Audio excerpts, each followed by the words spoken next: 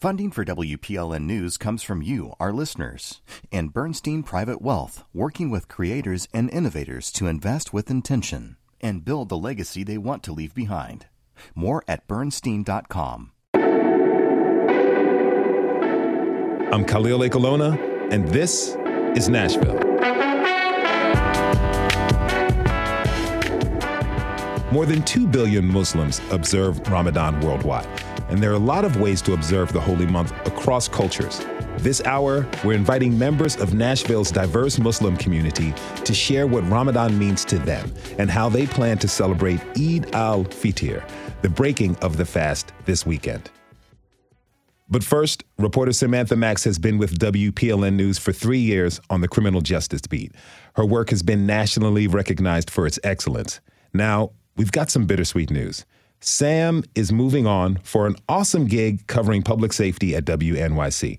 And we couldn't let her go without interviewing her one last time. Sam, I'm honored to have you in the studio with me now. Welcome back. Thanks for having me, Khalil. Oh, it's a pleasure to have you. So, how are you feeling today?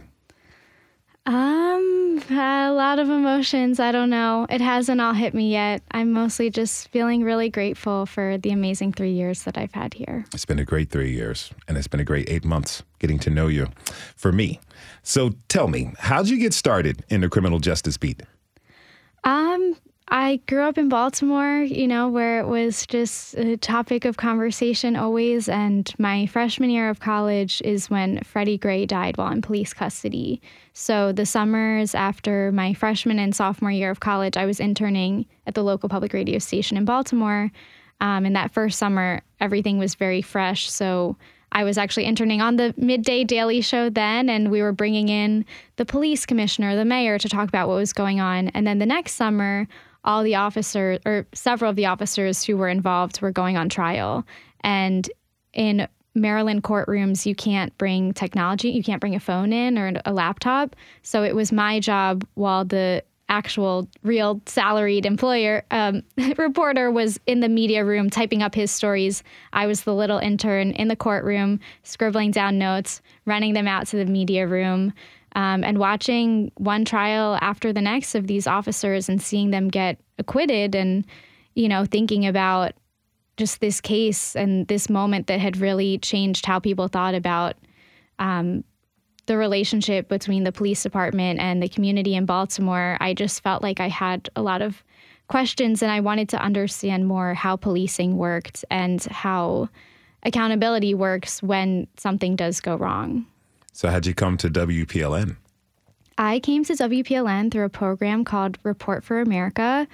My senior year of college, I was applying to newsrooms across the country. I applied to 75 newsrooms. Wow. I had a very intense spreadsheet, but the job that I really wanted was this new program that was just getting started called Report for America, that was recruiting young local reporters to small newsrooms across the country. To basically, they would pay part of their salary. It would be easier for the local newsrooms to bring people on and to keep local news alive. So I spent my first year at a small paper in Macon, Georgia, learned a lot. And then my second year, I was staying with the program, but there was an opportunity to come to WPLN. And I came partially, shout out to Maribel Knight. We had a mentor in common who he said, you have to work with this woman. I had just binged all of The Promise. I said, I need to work with her. So she was really a huge draw for me to come. And now she's a mentor and great friend. So, and of course, I've just, I've stayed this whole time because I've just loved being here and loved covering what I cover. And we got, fortunately, very lucky in the process. Now, you covered the pandemic, and during the earlier stages, you did a lot of reporting on how COVID was impacting prisons and those incarcerated in them. Trayston Neal has been thinking about the day he would be released from prison for 11 years. And on April 1st, that day finally came. Once I walked out those gates, it just was, I can't explain the feeling. Like right now, even today, it still doesn't seem real that I've done so much time. I'm still alive and I'm free. How did you find that story? I found Trayston's story actually soon after I got to Nashville. I was going to lots of different community events, and I had gone to this criminal justice reform town hall, and I had met this man named Calvin Bryant, also known as Fridge, around town, who he had been incarcerated on a really lengthy sentence for a drug-free school zone charge. And he had ended up, his sentence got commuted, and he had really become an activist since getting out of prison, but still had tons of friends and connections still in the prison. So he's someone that I kind of kept in touch with during my time at WPLN. And whenever I was looking for someone who was incarcerated or recently released to interview for a story, I would often reach out to him. And after COVID really started spreading, I reached out to him and said, hey, I'd love to do a story about people being released during COVID and what that's like for them. So he connected me with Trayston, and we ended up staying in touch for about a year. So I did that first story just a few weeks after he was released. And then from there, every few weeks, he would send me video diaries of what was going on in his life. So when he got his driver's license, his first Thanksgiving at home, when he had a baby, and we just kept in touch that way. And I ended up doing about 8 months later, a follow-up story where I just kind of wove together all those different video diaries he had sent me. I actually should really reach out to him. It's been a few months since we've been in touch. I'm sure he'll be sad to see you leave. Now, tell me, what were some of the challenges of telling that story? You know, I think just in general, prisons are really difficult to report on because you can't just go inside and see what's going on. There's literally barbed wire, gates, lots of walls trying to keep you out, keep information out. And also just in the society that we live in, unless you are personally touched by prisons, I think people have very little knowledge of what it's like, or honestly empathy for people who are in prison. And it was always really important to me to connect with currently and formerly incarcerated folks and their loved ones to understand how it affects them in their day-to-day. And especially during the pandemic, I mean, it was scary for all of us living through the early days of the pandemic, but when COVID was starting to spread and people could not get in touch with their loved ones, it was just a really scary time. But yeah, I mean, you know, Trayston was like a journalist's dream because I would give him a prompt, I would give him a question, and he just was always like so happy to tell me a story. So I really appreciated that in him. Last fall, you published Behind the Blue Wall, a special WPLN investigation into the work culture within Metro Nashville Police Department. Let's listen to a clip from that reporting. Interviews with more than 20 current and former MNPD employees reveal a pattern of retaliation when people complain or challenge the status quo, especially for female and non-white employees. They didn't like me because they knew I wasn't, a yes man. If you're not really like drinking the Kool-Aid and stuff like that, you're not going to move far unless you just keep your head down. I've been shunned. I've been pushed aside or whatever. I mean, to me, it's really, really toxic. I was bucking the system. I wasn't doing things the way they wanted it done. And so then I became public enemy number one. More than 20 interviews. Wow. Sam, tell me, what was it like to report on that story? It was intense. It was definitely really intense, but it was so eye-opening for me. The way that it all started was 2 weeks after I had published Deadly Force, which I had spent the past year looking into this one case of a shooting by a police officer here in Nashville. Just 2 weeks after, I kind of wrapped that project, I got this email with this poorly formatted press release that was like, we are having a press conference about allegations of sexual misconduct and racial discrimination in the police department. I was like, that sounds interesting. I was actually supposed to be off that day. I was supposed to be taking time off because I'd worked through a weekend. And Emily was like, let's just have Blake cover it. I was like, no, I think I should probably be at this. And it turned out that at that point, 19 current and former employees had come forward with allegations of misconduct, of fellow employees that had treated them wrong, some sexual abuse, some racial discrimination, some gender discrimination. And I was just like, I want to know who these 19 people are. So I first reached out to Monica Blake, now Monica Blake Beasley, a former officer who had gone public with, she had alleged that she had been assaulted by a fellow officer and that she had then been retaliated against. And that was kind of, I reached out to her and we had a great interview, and she told me that this was much bigger than just her. So she started putting me in touch with people. And then after each interview that I did, I would just say, who else can I talk to? And suddenly one interview became 2, became 5, at this point, I've talked to 25 people, a lot of them that I still kind of am in and out of touch with. Just saw one of them yesterday, that have all just shared these experiences of me of, I think a lot of my reporting is focusing on how the police department relates to the community, shootings by police, misconduct by police. But then getting to know these officers, a lot of whom were women and people of color who had gone in because, like many officers, they wanted to help people, but also because they wanted to be the officers that they didn't see growing up. They wanted to be able to relate to people who looked like them and for them to feel like they had representation in the department. And, these were people who were really trying to make the department better and change the culture from within. And when they tried to do that, they felt like they were retaliated against, like they were pushed out. And a lot of them, their lives were destroyed. I mean, a lot of them really suffered with mental health issues, lost their jobs, lost their careers. Some were hospitalized.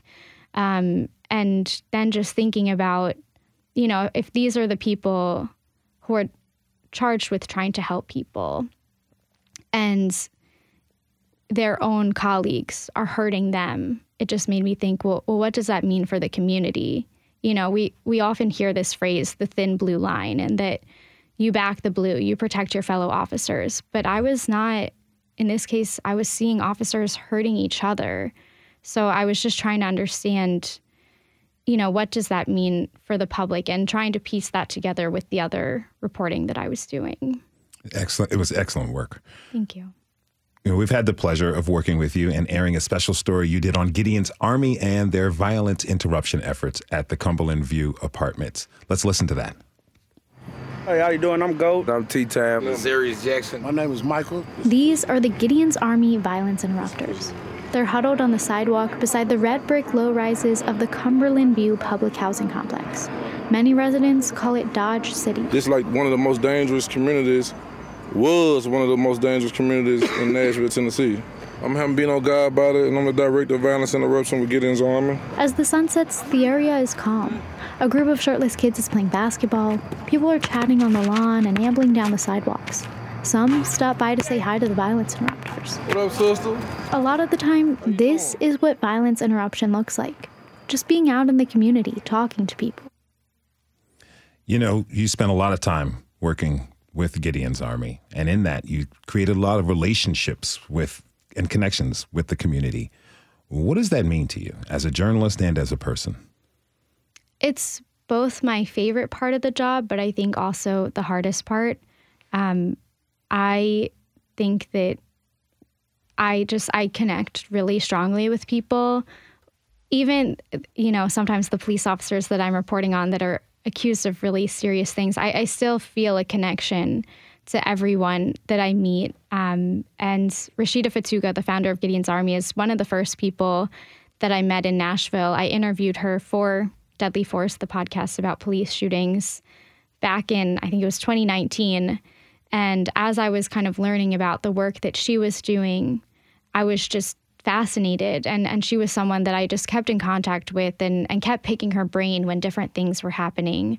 And for years, I had talked to her about, I'd love to just kind of follow around the violence interrupters, see what you guys are doing. And, COVID happened, different things came up. We weren't sure logistically how it was going to work. And finally, last fall, she let me tag around with them for a few weeks in October and November. Just, I got to be out with them at night, during the day, during their trainings.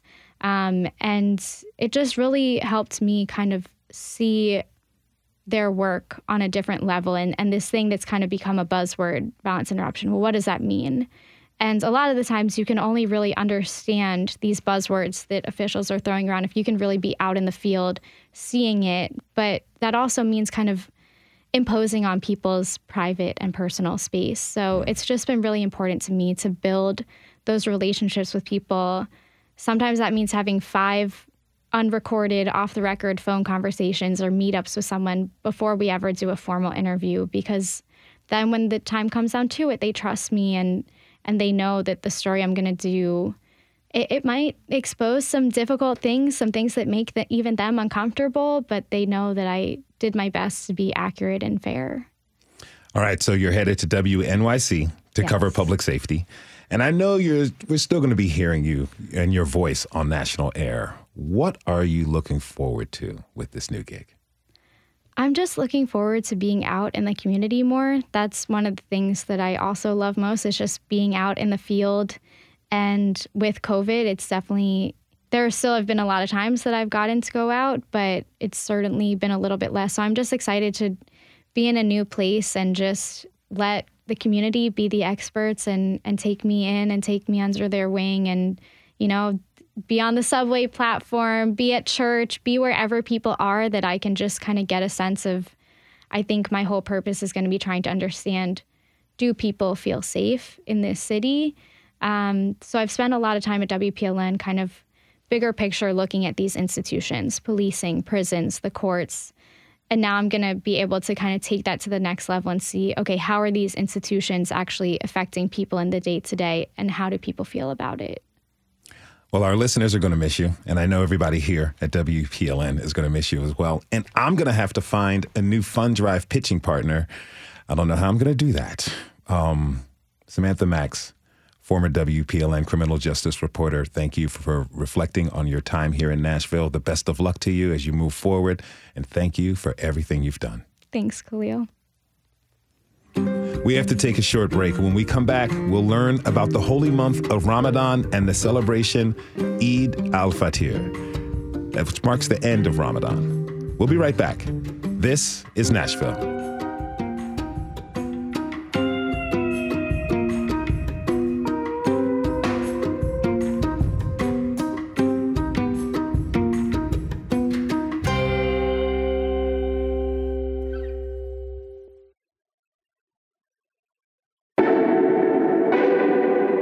I'm Khalil Ekolona, and this is Nashville.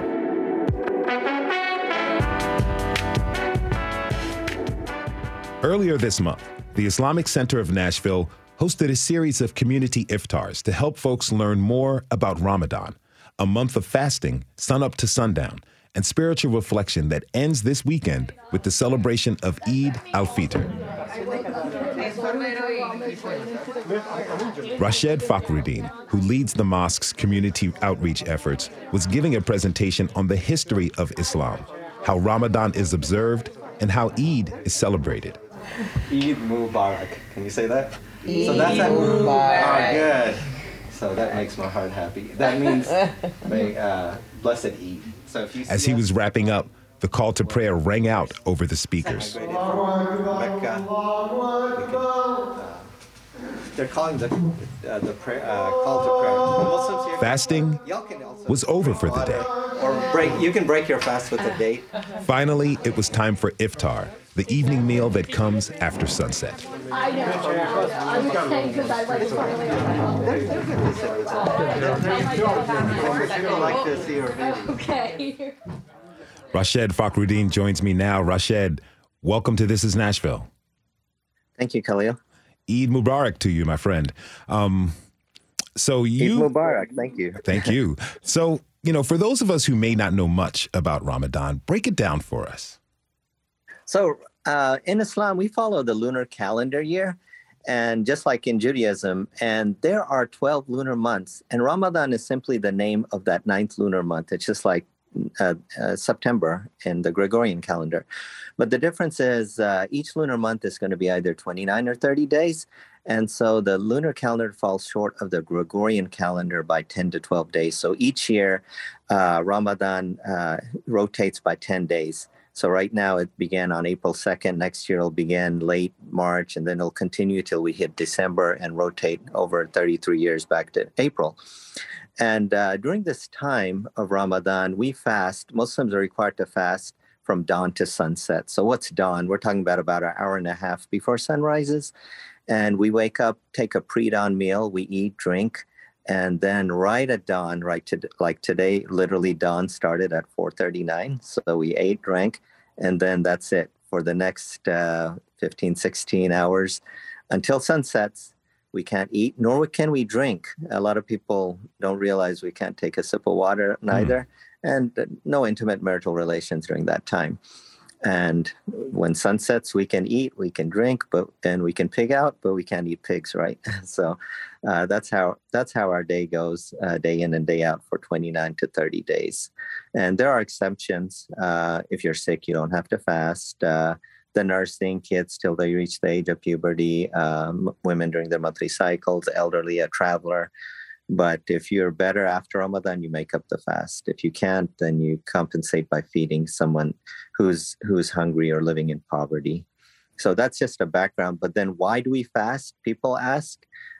So we have a verse in the Quran in the 2nd chapter that says, "O believers, fasting has been prescribed to you as it has been prescribed to those before you," meaning Jews and Christians, "in order that you may acquire taqwa." So the word taqwa, it's very interesting because we're translating an Arabic word into English. So there's so many choices of words.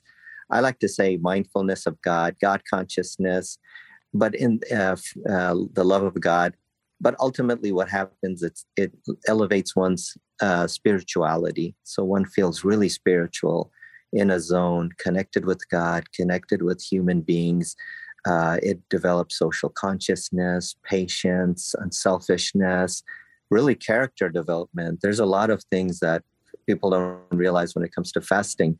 It's very comprehensive. It's very holistic. It's not just you're abstaining from eating and drinking, but there's a character component that if you violate it, it can nullify your fast.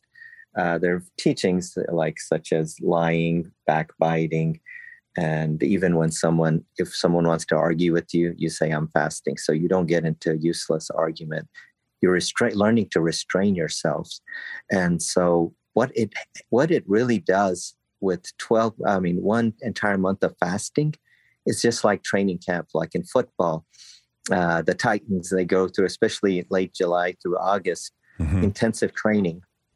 And why do they do that? So they'll be prepared for the regular season. And those who don't, they get a hamstring injury and so forth. Likewise for us, we go through this exertion day in and day out, so that once we finish Ramadan, we're at a higher spiritual level. Our character is better. We treat people nicer. We're connected with God. We're remembering God more often. And it just makes that lifestyle, it brings a lot of inward peace. But, just in addition to inward peace, a lot of people think it's difficult. And it is the first few days, honestly. But once you get into habit, it's about creating habits. Like I work at the power company at NES, and I can tell you right after I take my pre-dawn meal, and then I read some scriptures, I pray, and then read some scriptures from the Quran, because everyone's trying to recite the entire Quran, because this is the month when the first revelations in the Quran were revealed, and it says, "Read in the name of your Lord." And that's actually why Ramadan is special, because our holy book was revealed, the first 5 verses. And so people are trying to recite the entire Quran from start to end. And all the mosques, they have these extra prayers after our night prayer. And in the last 10 nights, we have our most spiritual night, Laylatul Qadr, where people even stay up all night and pray, and early morning prayer. So it's again to repeat that spirituality, connect with God, fulfill our purpose in life. But my productivity, I feel like, and I can share this for a lot of Muslims, that you feel more focused. I come to work early, like by 6:30, and then I'm working extra hours because I just feel so focused in my work. And then next thing, I'm doing other things that are nonprofit related, family related, and the day goes by just like with blessings. Hakeem Olajuwon, who's a good friend, during the NBA when he was in '94, I did an interview with him, and we keep in touch. The NBA superstar, he said actually his productivity, his average, he's averaging high 20s. It went up during Ramadan. Hani Mukhtar, he's one of our members with Nashville Soccer Club. He was MVP runner-up. He's fasting during that rigorous play in soccer, and that's really hard. But you saw him score 2 points just against San Jose 2 weeks ago. I remember watching Hakeem Olajuwon growing up, and that was absolutely amazing to see what he did. Now, tell me real quick, what's the significance of breaking the fast with the date? It's, I wish I could say it's just a way. I mean, culturally, at the time of Mecca, where Prophet Muhammad was, they had dates, and so that people like to connect as much as they can with the way Prophet Muhammad, peace be upon him, lived. It's like you try to emulate your role model. I loved Hakeem Olajuwon when I was a young professional watching him play, or people who like to be like Jordan, be like Mike. It's like be like Prophet Muhammad. So, even things that are, maybe it's not really a religious tone to eat date. It's just you break your fast, but hey, he broke his fast that way. Let me do it that way. Okay. Now, Eid al-Fitr is the celebration that marks the end of Ramadan. I can imagine that it's a great feast with family and members of the community. How much preparation goes into that celebration? It is so fun. I mean, it's like, if you can just imagine going through this rigorous day in and day out routine, and then finally waking up and eating in the morning. So preparation, I mean, in terms of like the mosque at the Islamic Center of Nashville, we do a annual Eid breakfast. So that preparation, yes, it's on the shoulder of a few who really do the hard work. But for the rest, in a lot of families, they're preparing extra food and having open houses and inviting friends, relatives, and people are like hopping from house to house, eating food, and it's just a celebratory time. But it starts out really in terms of preparation. We rent a place at TSU, the indoor football stadium, and we have about 9 major mosques. So several partner together. We partner with the Al-Faruq Mosque. And we'll have several thousands, and there's a prayer followed by a sermon in the morning, and then after that people are embracing each other, and then it's just people are just so happy, and then we go about give gifts to each other and visit homes, eat all day for the first time during the daylight hours. So it's definitely, and celebrate the accomplishments of really fasting those 29, 30 days. Absolutely. It sounds fantastic. Rashed Fakhruddin is the Director of Community Partnerships at the Islamic Center at 12 South. Rashed, thank you so much for joining us. Thank you. My pleasure, Khalil. Thank you. Now, Nashville is home to an estimated 40,000 Muslim residents, and that means that there are many different ways that the holy month of Ramadan is being observed here. For This Is Nashville, contributor Laura Dean has been sharing meals this month across the community and brings us this story. Congratulations. Rasha and Zainab are old friends from Alexandria, Egypt. They moved to Tennessee in July, so this is their first Ramadan in the U.S.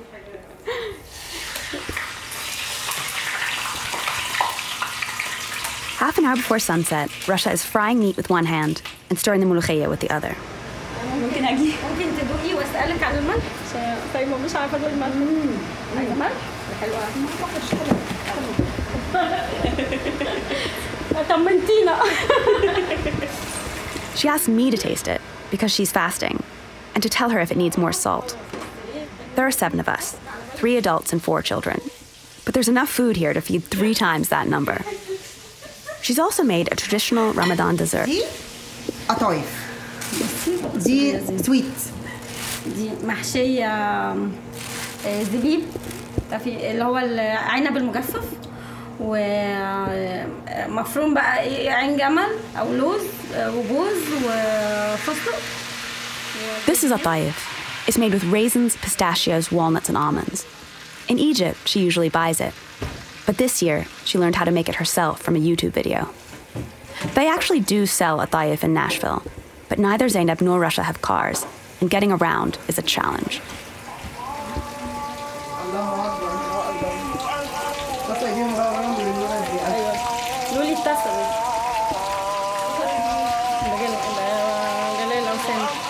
At the exact moment of sunset, the call to prayer app goes off on Rasha's phone.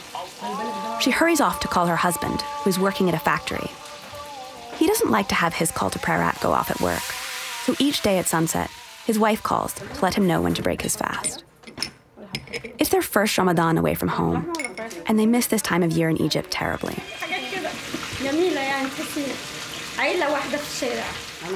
Rasha says back home during Ramadan, you feel like everyone in the street is one family. At the end of the night, she shows me a video of friends in Egypt getting ready for Ramadan, with this song playing in the background.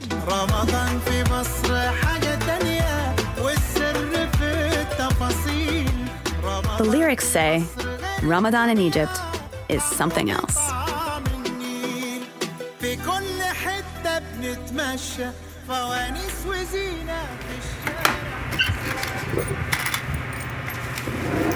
At L&E Market, Yusuf mans the cash register at the height of the after-school rush. He's been in the U.S. for almost 40 years and makes it his business to help out new arrivals like Russia and Zainab. As soon as you walk in, you can tell his store is a community hub.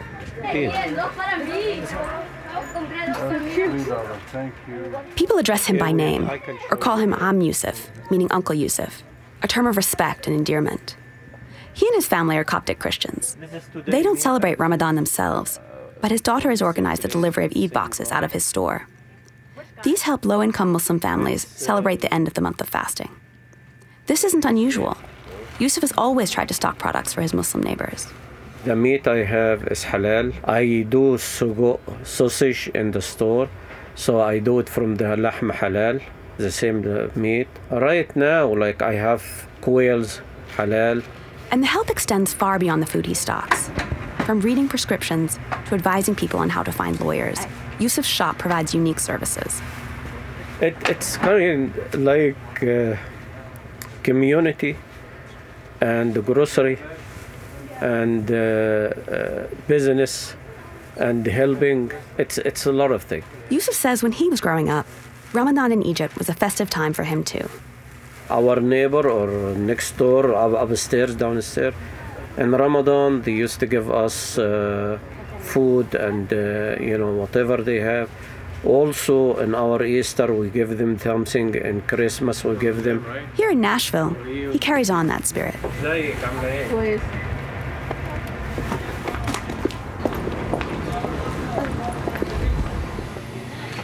For Avi Misto, the only Ramadan tradition she's known is growing up here in Tennessee. She's been helping out at her father's grocery store, Nowruz Market, for as long as she can remember.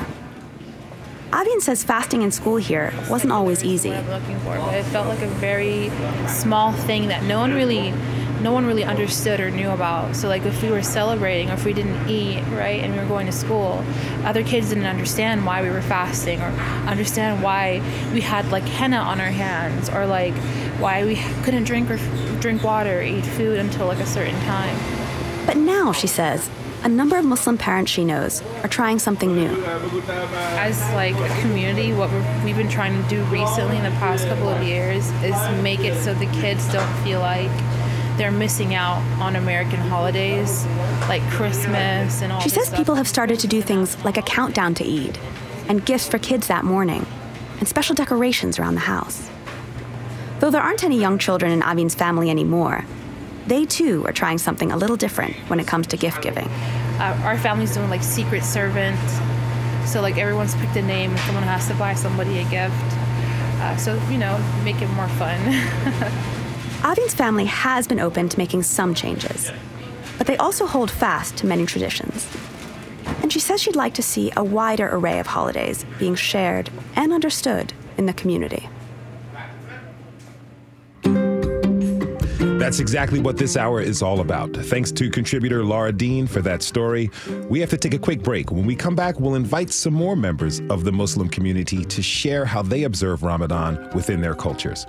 And we'd love to hear how you observe Ramadan or what the month means to you. So tweet us at This Is Nashville. We'll be right back.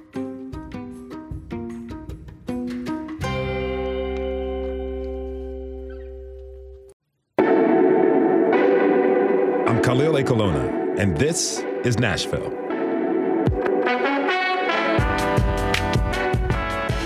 While Ramadan and Eid al-Fitr are celebrated by Muslims globally, each culture has its own specific customs. Now, we don't have time to get into all that in just 1 hour, but we'd have 3 guests joining us who can share how they celebrate.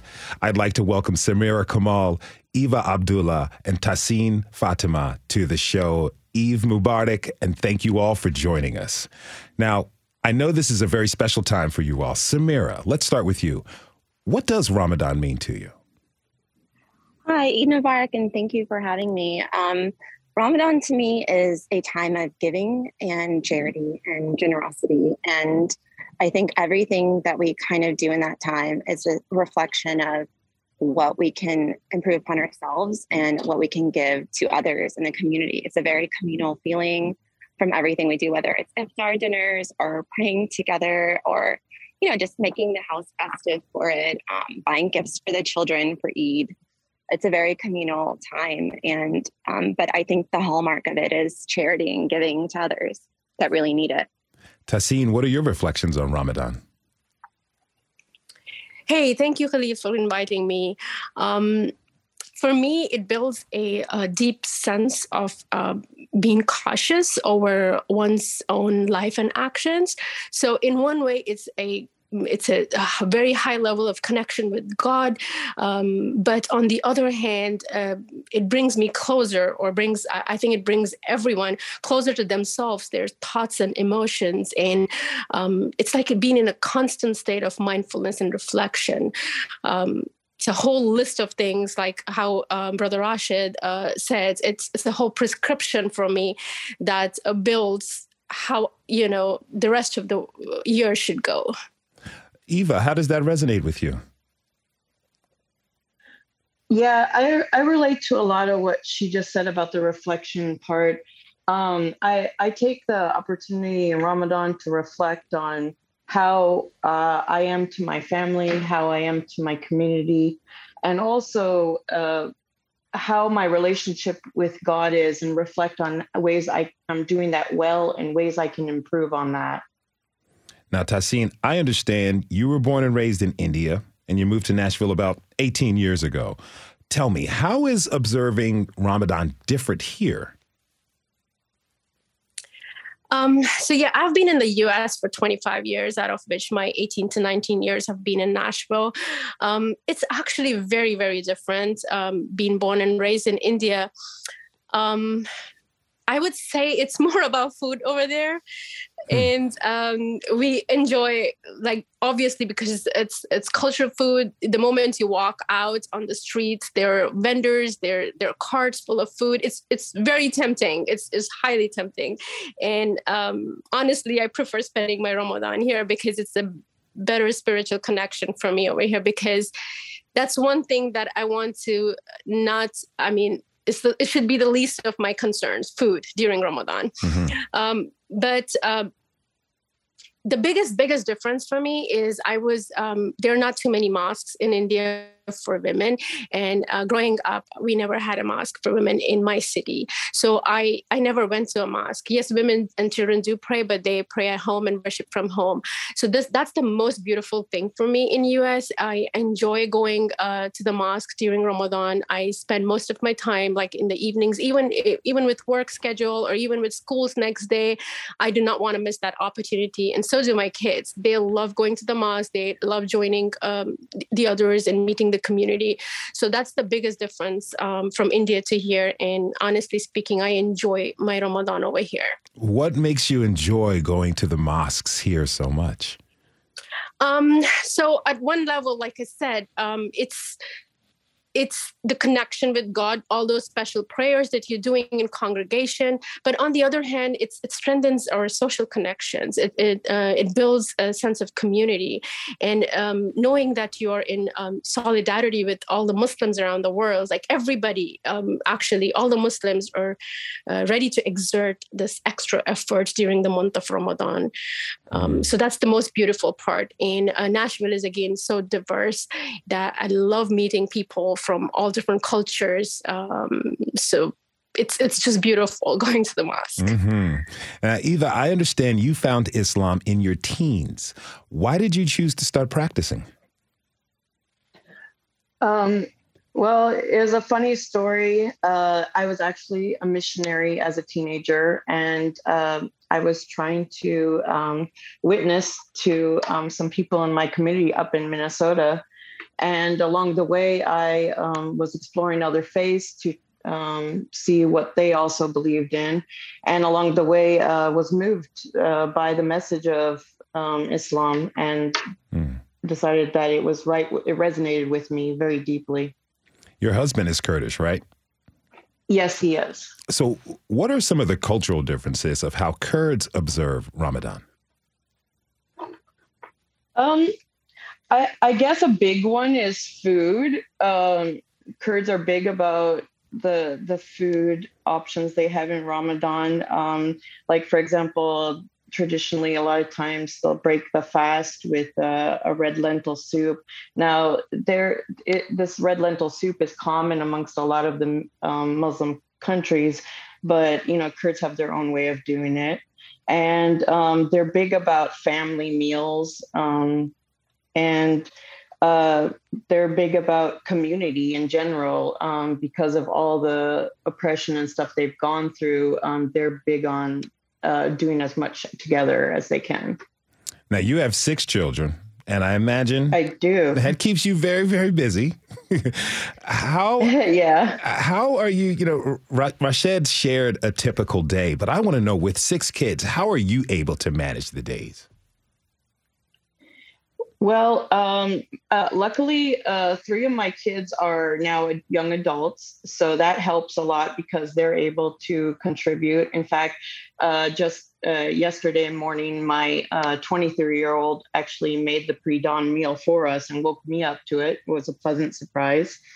But they are... each of them have their own ways of contributing, and they vary in age. So it sounds like a lot, but pretty much I only have a few young ones. Okay. Now, Samira, your parents came to Nashville from Afghanistan in the 80s. Do you have any thoughts about the differences between observing Ramadan there versus here in Nashville? I would just kind of echo what some of the other sisters have said before me, in the sense that with overseas in the U.S., that over there, it's probably centered more on gatherings and food, and like the shops close during the day, and people are out at night shopping, or at least that's what my mother would tell me. But over here, it is definitely more spiritual, and it is more about your connection with God and your self-reflection and your improvement. It's like a spiritual boot camp over here, and yes, it is about community as well, and iftar dinners and all of that. But I would say it's mostly about your individual reflection with God, and then kind of joining others in celebration when it is time to break your fast, or it is time to celebrate Eid and whatnot. If you're just tuning in, this is Nashville, and I'm your host, Khalil Colonna. Okay, so Eid al-Fitr is quickly approaching. It's the celebration that marks the end of Ramadan. Tassin, tell me, what are you most looking forward to for Eid this year?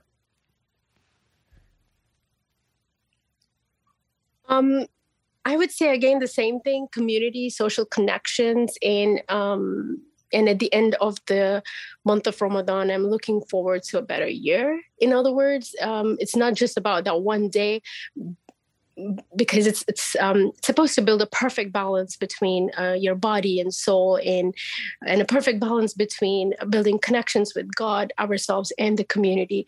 So all these things, I really do hope that I will take it, I'll carry this throughout the year until next Ramadan.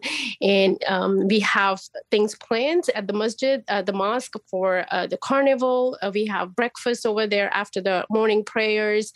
So I'm looking forward to that. I'm looking forward to meeting, because I don't have any family other than my immediate family, my children and my husband and myself. So all these friends are, in other words, my family for all these years. So I look forward to meeting all of them at that place and enjoying the breakfast with them. Are you going to be wearing anything special as you meet your family?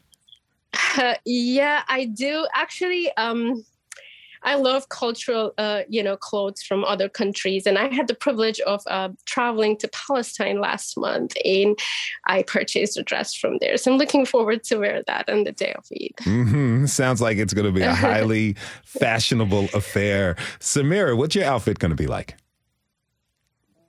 I haven't decided, honestly. I've narrowed it down to 3 outfits. And so I just had a little girl, and I'll probably end up doing something that matches her, but it will be a cultural outfit, an Afghani outfit probably, because that's my heritage. Okay. Eva, about the outfits, do you all travel to get these clothes, or do you order them? So, sometimes I do order them, but and this year that's what I did. I ordered a dress and a scarf online. Very nice. Very nice. Are your kids going to have matching outfits, or they get to do their own thing? Well, I'll let the young men do their own thing, but the younger ones, I will definitely have them color coordinated. Okay. Now, you all mentioned that, traditionally in other places, it's about the food. And I want to talk about that. A month of sun up to sundown fasting. And I know that can be hard and pretty important. Now, Eva, as you have these 6 children to feed, what are some of your dishes that you make for Eid?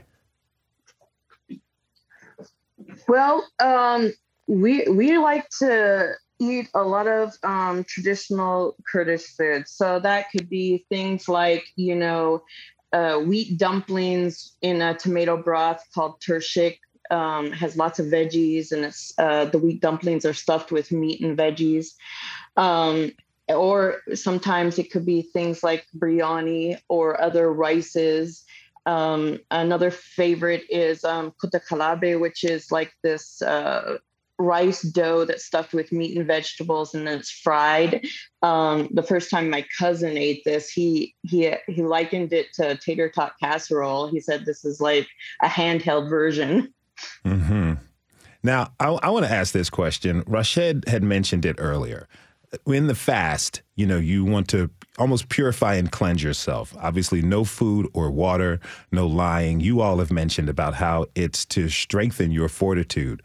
Something that also tests the fortitude is that he mentioned no marital relations during that time. How hard is that for you all?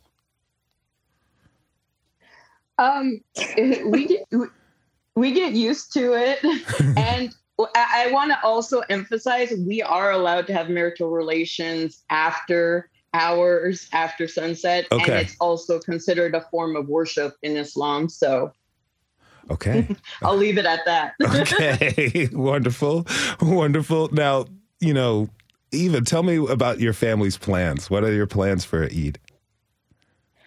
Well, my husband comes from a really big extended Kurdish family. So we've kind of outgrown all gathering at one house. So this year we have a big gathering picnic that we're going to go to later in the day on Eid. And I'm looking forward to that. All right. Final question. Tassin, I'm going to end with you.